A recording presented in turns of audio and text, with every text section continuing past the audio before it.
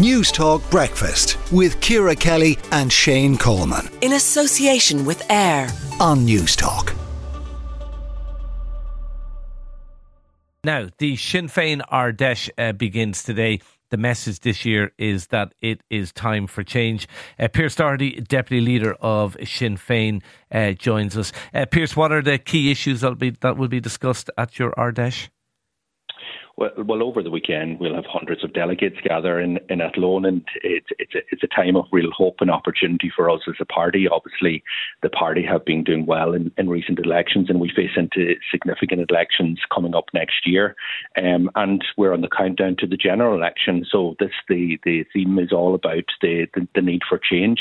It's about our plan setting out how we would build a better, fairer country for all, for positive change and for transformation. It's about how Michelle O'Neill, after the last election, stands ready to lead an assembly and executive for all. And this weekend we will be setting out the type of change that she wants to deliver if she becomes First Minister in the coming weeks. And we would hope that the DUP would end their boycott of the executive. So it's about setting out to the public also in terms of the choice in the next election. It is a clear choice of, the continuation of this government, which means that the worsening housing crisis under Fianna Fáil or Fine Gael or a Sinn Féin-led government that will fix this crisis for once and for all. So a huge opportunity for delegates to set out the trajectory for Sinn Féin over the next period ahead. You're doing very well in the polls, there's no doubt about that. But there is a real danger you'll be marooned after the next general election as the biggest party in the Dáil, but with nobody to go into government with. And it's very possible the outgoing coalition could be returned to power. Look, the key thing for us in Sinn Féin, and we're very, very conscious of this, and we'll hear it over this weekend again, is that we take nothing for granted. We have seen after the last election where people voted for Sinn Féin in the largest numbers in the South. We're the largest party here in the South and also the largest party in the North. In numbers, not in seats. In numbers, and we were equal in seats won. Well, you're one behind, election. But yeah. Well, without the Can Corlia, within the seats won, in terms of the vote, the popular vote, we won the popular vote. And the point I'm making, Shane, is that at that time people thought it was a protest vote and so on and so forth. But actually it was something very different. People went into the ballot box hoping for change, not really convinced that Sinn Féin could lead a next government, in my view. But things have changed because now they have seen that they didn't do it alone. They did that when hundreds of thousands of other people were doing the same thing. So now they don't hope for change. Now they know that change is possible. And that's why we've seen the trajectory of Sinn Féin continue to increase in the polls. But as I said, polls are just one thing. We know that we have to continue to win the hearts and minds of the Irish people. How do we do that? By showing that we have the leadership, by showing that we have the leader in Mary Lou McDonald that is capable of being the next Taoiseach that will provide the change that is required, by showing that we have the front bench team that is brimming with talent, enthusiasm and passion to deliver the change, and showing that we have the solutions that can bring about the change in terms of ending the housing crisis, dealing with the crisis in health, and putting people and families first in terms of our economy. Okay, just very finally, I'm just looking at a list here. Mary Lou McDonald, yourself, Matt Carty, Angus Snoddig, Donncha O'Leary, Martin Kenny, Chris Andrews, Jerry Adams.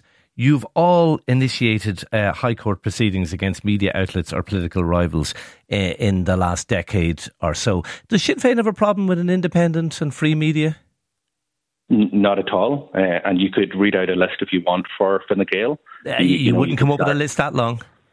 But you could start with, for example, the settlement that took place this week. You could go to Paddy Coffey, you could go to Dara Murphy, you could go to others in Fine Gael. You could do it in terms of Fianna Fáil as well. I have to put it to you, the line in Waterford Whispers this week, only Sinn Féin TD not suing media outlet feeling left out. But let me say this here, and you mentioned my own case. We won that case. The fact is, journalists and publications should not be defaming Sinn Féin representatives, and it is up to each individual if they want to, and they have absolutely the right, the same way that Fianna Fáil members have and Fine Gael members have. There are other ways of seeking recompense and getting retractions. There is the media. The media council is surely the way to go, rather than suing newspapers in the High Court. Shane, and that has been used as well by other Sinn Féin representatives at times gone by. That has been used as well. But again, as I say, like for example, in terms of Fine Gael parliamentary party members, they decided not to use that course and decided to protect their good name. It's just a number, I suppose. And this latest case, of Chris Andrews, which seems like basically a journalist reporting on what Chris Andrews himself tweeted. Well, first of all, Shane, I'm not sure if you're fully familiar with the article in question. I am fully familiar with it. And not just the published one that is there at the minute, but what was printed at the time or published at the time.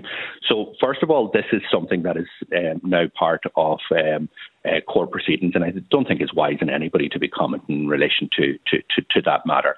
The one thing I would say is the question also can be asked is, why are Sinn Féin being defamed so often?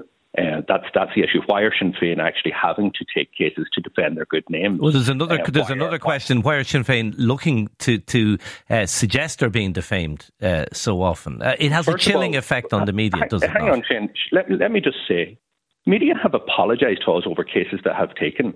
It's not a case of suggested. They have apologised for this. So let's be very clear. There has been incidents in the past where we were defamed, where we were forced to take action to actually defend our good name. And we have that right, not only for ourselves, but for the electorate who actually vote for us. And that is a right that is not just for members in politics, but for also members of the public. And it has been a right that is exercised right across the political divide. And there is a very simple thing. If people are not being defamed, there will be no court actions in relation to this here. Everybody has the right, whether they're from Fianna Fáil, Fine Gael or Sinn Féin, to defend their good name in the courts or indeed through seeking correction through the Ombudsman, the Press Ombudsman. We have used both opportunities in the past, and members of Sinn Féin have. But this is an individual issue, and it is up for individual members to decide whether they want to defend their good name in the court or which other method they want to do. And I imagine that will continue with Fianna Fáil and Fine Gael as well. Pearse Doherty, Deputy Leader of Sinn Féin, speaking to us ahead of your Ard Dheis in Athlone this weekend. Thank you for talking to Newstalk Breakfast. Up next, Newstalk Breakfast with Ciara Kelly and Shane Coleman. In association with AIR. Weekday mornings at 7 on Newstalk.